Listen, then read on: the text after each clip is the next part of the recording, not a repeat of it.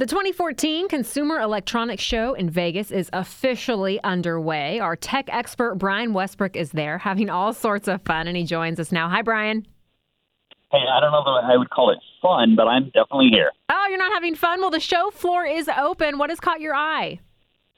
Well, I tell you what, this is all about 4K TVs. This year, they curve. Last year, we talked about the Ultra HD televisions, the super fantastic resolution that make football games lifelike when the Seahawks win.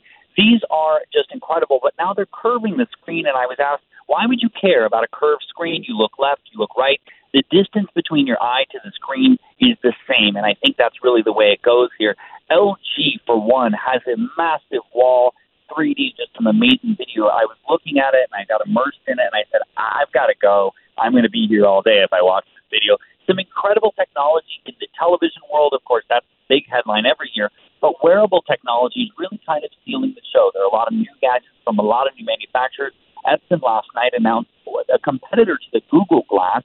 We've seen smartwatches and other fitness trackers and cameras that record your steps and take a video picture journal of your day. So lots of wearable technology as well. I'd say the two headlines, 4K TVs that curve and wearable technology.